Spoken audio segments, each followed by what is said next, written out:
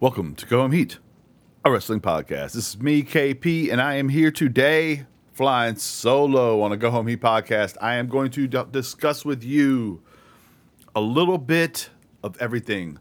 Pro wrestling discussion. We'll discuss a little bit of the rumor mills in the rock world. Jade Cargill. Some of these guys cannot help themselves but to stir things up and create a fire where none was before. As Bubba Ray Dudley said on his Twitter feed, nothing like rolling a hand grenade into a room and then leaving. We'll get to that. We'll talk Becky Lynch. We'll talk women's wrestling in general after this. Welcome to Go Home Heat, a wrestling podcast. Here at Go Home Heat, our contributors focus on the stories and character arcs of the live action drama art form. An art form dating back to Zeus, featuring Lincoln and a bear and peaking with RoboCop and Sting. In the words of Xavier Woods, the last form of theater in the round. And now, Go Home Heat. All right, first and foremost, the Great One returned to pro wrestling as of last night. I do not believe what some are thinking in that The Rock, the Great One, is about to come back to pro wrestling for an extended period.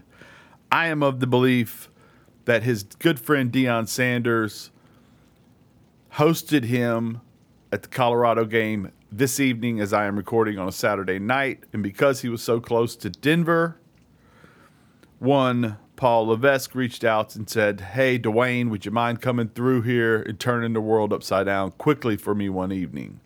As in Friday evening. "Come back to your show, oh Great One." And he was great. He literally could have walked out there, they could have played his music, he could have said, "I'm home," or whatever, and then turned around and went backstage and then went right back to Boulder, and it still would have been the greatest night in about 18,000 people's wrestling fandoms. He didn't have to do all that he did, but he did. He walked out there. He owned the crowd like The Rock is apt to do. He made Theory look terrible, which you could say that's the rub, but at this point they've done this with Theory with multiple big-time wrestling names, and the fan bases have not been able to get behind Austin Theory, so I don't know if the rub will help him this time around. It hasn't before. The fan base does not seem to care about him. I think he's a good wrestler. I think that they have kind of fumbled the ball with him.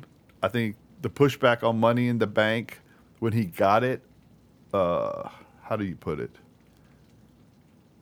They adjusted their plans when they realized how many people dislike him. That's what I think. Now, do I have any evidence of that? No. Neither does anybody else that does what I'm doing.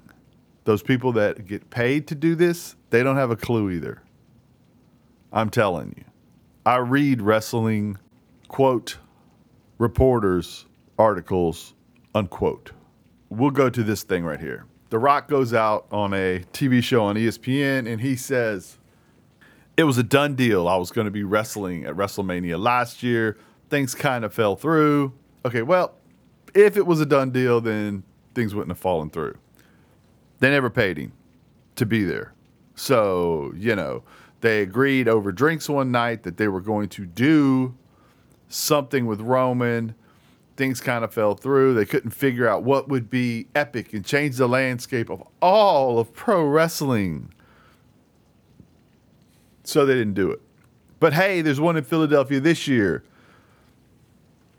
What did the man just do? One, he got you excited. He got me excited. He got all of us excited that maybe the Great One would be in Philadelphia face to face with his cousin. And they would fight over the chief, the tribal chief of the family, the bloodline leader. Main event, WrestleMania. Doesn't matter whether it's night 1 or 2. It's the main event of any wrestling event ever. The Rock versus Roman Reigns. The modern era GOAT versus the greatest draw in the history of pro wrestling. You can argue that Stone Cold was the greatest draw in the history of pro wrestling. You would not be wrong. But that was short-lived, relatively speaking. The Rock has been able to go away and come back and go away and come back. And whenever he does, last night, for example, 2.44 million tuned in to watch The Rock when he came back unannounced. And that's how he affected it. You know, I did not, if my microphone got that lightning and thunder from outside, it was well placed. Kaboom, 2.44 million. You also had 93,600,000 social media views across their social media platforms of The Rock showing up. He's the biggest draw. Hogan was a big draw for a long time. So there's an argument there. And if you say that's your argument, if you listen to this show, if you know how I roll, I will not fight you or argue with you too much if you say something that makes a little bit of sense. If you bring to me Stone Cold, I will not fight you. If you bring to me Hogan, I will not fight you. If you bring to me Rocky, I will say you're right. That's what I think. Boom, another lightning bolt from the sky. Thunder as we rock. Okay, let's move on. What does this mean? No, do I think he's going to wrestle Roman Reigns at Philadelphia? No, I don't. I just don't. I don't think Cody has to worry about that. It's not that big a deal to me. I think he came back. I think he's open to it. I think he's always open to it, but I think there's a ton of money. Here's the one thing I would say, though. The perfect storm they created last night. Rocky being in Boulder, Colorado. As WWE is transitioning from its own corporation to a corporation under the umbrella of another corporation that also owns. You hear that? You hear that evil thunder? Also owns UFC. So you have that. You're in a television negotiation about Smackdown as those contracts are coming up soon, and you have to renegotiate that. Amazon is in hot on trying to get in on some of this. They would love to purchase it. Other streaming networks are thinking about getting in on this and purchasing the buying power that could get 2 million people to watch their network, many of whom don't watch their streaming network already. I love the idea of being able to pull in a Rocky and have him shake hands with a Cena, which due to the writer strike, which also helped make all of this possible, Cena's there. Does Cena need money? Is he there because he needs money? No, but he wasn't really doing anything because of the writer strike, so there wasn't a movie scheduled for him to do. Roman needed time off. Hey, Cena, what do you say about, 7 to 8 week contract? You come in, you move the numbers for a little bit, you go away, we'll bring you back around Rumble Time or Mania. What do you think? Sure, man. I'm literally bored. The Rock, John Cena, these men are built to work 24 hours a day. If you've ever followed The Rock on social media, anything like that, you know this man sleeps about an hour a night. He works out in the morning, he works out in the afternoon, he works out in the evening, he does his acting, he does his owns his football league. He, along with his partner, his business partner, his ex-wife, he's constantly doing a lot. All of a sudden, he has spare time, free time. Hey, it worked today. Will the writer strike still be going on by then? Will he not have a movie to do? I don't know. I doubt it. Maybe with the writer strike, he would have free time to wrestle. Let's make believe. I don't think Rocky will wrestle Roman at WrestleMania. Let's make believe I'm wrong. Does that destroy Cody Rhodes' story of finishing the story with Roman Reigns? No. Does it take it away this year? Yeah. Of course it does. What you could do, you could speed track it all. You could have Roman lose to Cody at the Rumble, and you could have Rocky show up that night, not even get in the ring, just distract Roman, causing Roman to lose, and then you have Cody as your champion going into WrestleMania, and you have the storyline of Rock, Roman headlining a different night. I love it. Absolutely love it. It would work. Do I think that's the route we're going to have to go? No.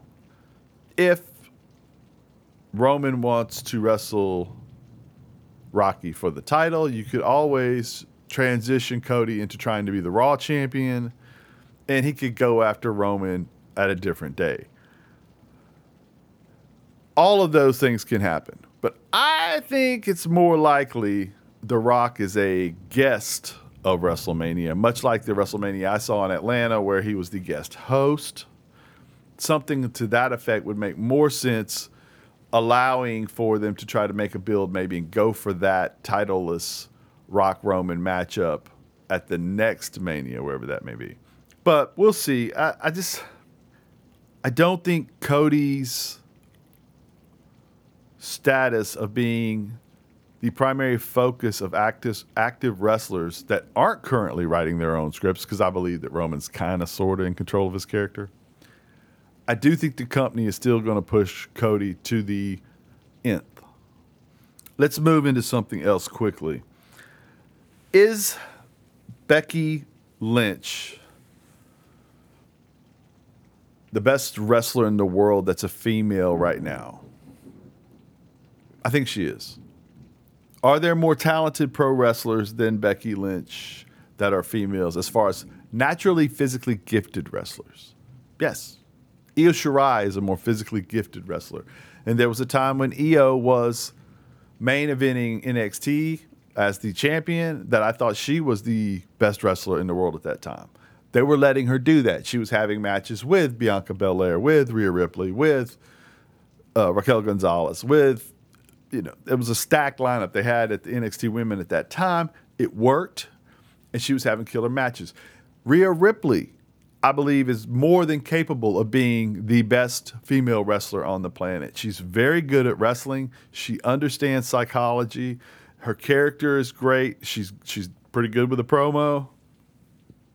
All of those things you need to be the best all around. I guess superstar would be a more proper thing. But we could just talk in-ring work.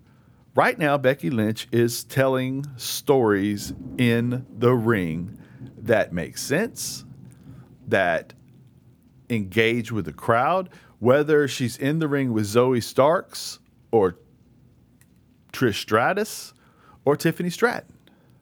She went out there and had a match of the month, maybe match of the year candidate with Trish Stratus, days after having a banger with Zoe Starks. And then went around this week and has a match of the week. I've heard people say year, but I'm not going to do that. Match of the week candidate with Tiffany Stratton. Stratton's been wrestling 18 months. She goes out there and has a flawless performance. Now, there was one moment in there where it looked like Becky had to tell her what to do real quick and she fell back in line. Hey, that's part of it. That happens between wrestlers that have wrestled a long time. Jericho had been wrestling 20 years almost when Shawn Michaels said, hey, sit still for a second, let this thing breathe in the ring. It happens. Some people are savants at understanding the crowd. Becky has gotten to that point. She is a ring general. She is not the most physically gifted, although she is, and she is getting more and more uberly coordinated as this commitment to working out and commitment to teaching pro wrestling and commitment to being a part of it just continues to grow because she's always loved it. But she's getting every aspect more and more. A lot of these performers in pro wrestling become greater as their physical skills decline because the psychology of it all is what really matters. Because they can still do the cool moves. Becky actually can do more moves right now, which is rare for somebody that's been doing as long as she has and been as good as she has. She probably has a wider array of things she can do in a ring than she used to could. Her canvas is broader to paint on than it once was. Here's the thing that she gets. She knows she's uber over. All of her moves are going to pop the crowd, react the crowd. So when she is calling a match in the ring, she knows I'm the chorus, you're the verses. It's like a song. I'm the chorus, you're the verses. The story is in the verses. The story is the opponent, and to some degree, how she reacts to the opponent's offense. The chorus ratchets the crowd up and gets them excited. And then when you take it home, that's the crescendo. That's the move on the way home. Everything happens quickly. It is beautiful storytelling. She is doing great, and she is doing great all the way through. Let's dive further into NXT. I am hearing people say more and more now that Shawn Michaels is a savant in pro wrestling at booking. Is he? Yeah, kind of. But there's tricks to it, guys. There's tricks to it. When you're watching a WWE television show that isn't NXT, if they give you 2 hours and 45 minutes of great television and 15 minutes that somebody's annoyed at, all you're going to read on social media is the 15 minutes. If you watch a show Tony Khan is producing, if he gives you 3 bad segments and a bunch of good segments, all you read on social media is the bad segments. If they give you 99% good segments and everybody on social media loves the good segments, but Tony was up against the NBA playoffs and he had to get his show moved and only 600,000 people watched it, or Raw's up against a football game and only 1.4 million watched it. Suddenly the next day, you can watch as these same fan accounts online tell you tonight was great pro wrestling. And then in the next day at 3:30 when the ratings come out, what's wrong with AEW? Why isn't anybody watching? Nothing's wrong with AEW. You were worrying about things way too much. Samoa Joe is killing it. We'll get to that in a minute. Back to Shawn Michaels' savant booking. He doesn't have that pressure. He can book in a way that makes sense. He does layered storytelling. Carmelo Hayes, uber confident, is starting to get texture to his character. We are starting to learn who he is in that he begins to have concerns. Am I as good as I think I am? You know what? I've got to prove not only to you, but to myself that I am the guy I say I am. I am him, as he likes to put it. So he tells Trick, no, you don't need to help me anymore. He tells Dragunov, I can take you. Dragunov continues to say, you know he can't. You all know he can't. Y'all need to protect him from himself, because Dragunov, low-key, is having one of those careers. He's had 3 years in a row with Match of the Year candidates. 3 years in a row. Every time he hits the ring, if you like bell to bell, he's must-see TV. Wes Lee is trying to prove he's not a cruiserweight anymore. I can be more than that. That's fascinating. It's layered. It's 3 people wrapped around one thing. Dom being down on the roster. Dragon Lee, probably the guy who deserves to have the belt. Ali, who really hasn't ever gotten his just desserts. Around Dom, who got his just desserts before he deserved them. Right? He had no reason being the North American champion. His association with greatness, Finn Balor, Rhea Ripley, got him this. Even his great name got him this. I'm not saying this as a knock on him. I like him. I like the fact that that's where we are with this. But having 2 guys that everybody thinks are championship material circling him and closing in on the undeserving champion, it's interesting. Ali being petty about the fact that he's never gotten his just desserts is interesting. Also well-deserved. He should have got his flowers a lot earlier than now. He's the guy that could have been Kofi Mania. That was the plan. And it didn't happen. Should he be mad? Heck yeah, he should be mad. The women's division, you had Tiffany Stratton as the champion. It was a little tricky. That division's a lot greener. There is actually a developmental process to this show. So what does Shawn do? He gets all of this female talent television time. Not only do they wrestle matches on TV, they have backstage vignettes, they have backstage little acting segments, and they have in-ring promos. They're learning how to do this on the fly on television, and it's a fairly even rotation to where all these guys get to get better at their jobs. And it works. And then here we stick in the middle of that, the biggest spotlight the WWE can spare. Because Becky Lynch right now needs to be kept away from Rhea Ripley because that's probably your main event at WrestleMania, right? Rhea Ripley, Becky Lynch is probably the biggest match you can have with who you have on Raw right now. It's also a huge match, worthy of main eventing night 1 or 2, regardless of what the other matches are. It's also going to be a match of the year candidate, I would guess, if you give them 20 minutes. Ripley's fantastic. She can do everything. All she's got to do is come up with a good plan with one of the better thinkers in the biz. And, you know, TJ probably be the producer, somebody like that. Boom, they're off and running. But you don't want them near each other yet. So what do? You stick her down on NXT. And you let her teach a green locker room how to be pros, how to work together, how to make it matter. Hey, when it was the 4 horsewomen, this is how we did it. What would get your attention if you are a young, upcoming, want to be great female talent than to have the only female wrestler to ever be the most popular wrestler in the world in your locker room for just a couple of weeks? I can't think of anything else. Let's transition away from this a little bit. We're going into AEW. Jade Cargill's supposed to be leaving. All these people that didn't think Jade Cargill mattered now think she does. All these people that thought Jade Cargill mattered all of a sudden don't think she did. Jade Cargill is a star. She is a walking spotlight. If she was working in any line of work, your eyes would go towards her. In this line of work, she's printing money just by being walking around. She's had a little bit of trouble developing. Hey, they stuck her on TV right out to shoot.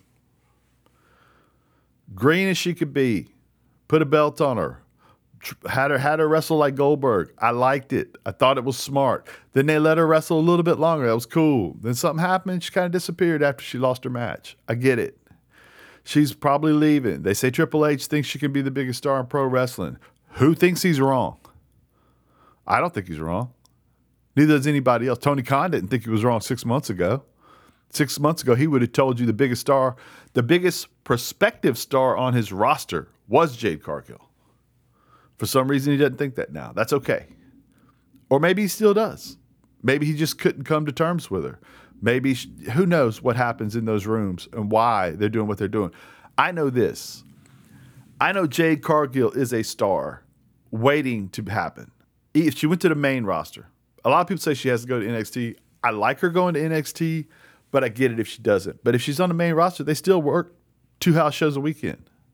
She's still going to be wrestling 2 matches a weekend along with whatever she's doing on TV.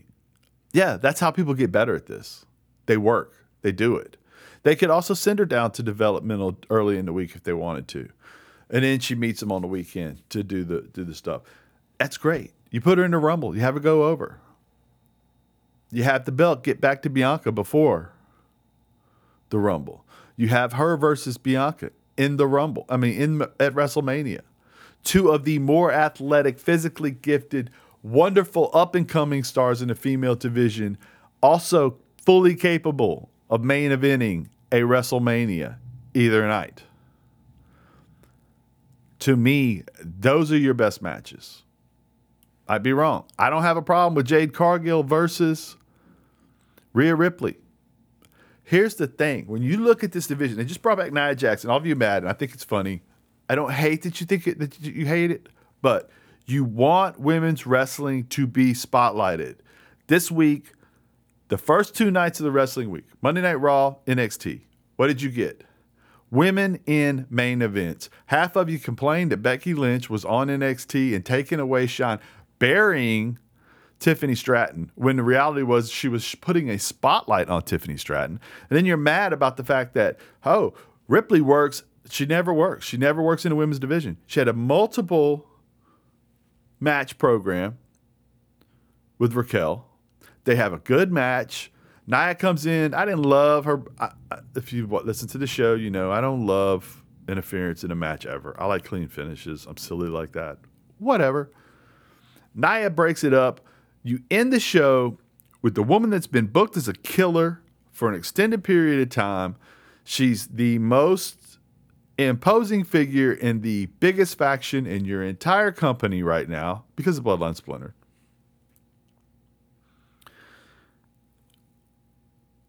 And you're mad because it's Nia. Because it's not that I want more women's wrestling. I want more women's wrestling booked like I want it booked. Right. Let it play out, guys. Because what you got, what is possible to happen in this division, Jade Cargill, Bianca Belair, Rhea Ripley, that is literally the future of pro wrestling. It's also the present. Nia Jax, Piper Niven, fantastic, intimidating performers. Io Shirai. A couple years ago, I thought she was the greatest wrestler in the world. I still think if you allowed her to have those kind of matches, she'd be the best wrestler in the world today. Again, she just doesn't get to wrestle those matches right now. She's wrestling Asuka. Okay, you still have Asuka, Bayley, Becky in this division. Charlotte Flair, I didn't even mention, freak of nature. And she's in that mix. You're going over double digits deep in incredible performers. Some of them still got to learn how to do it.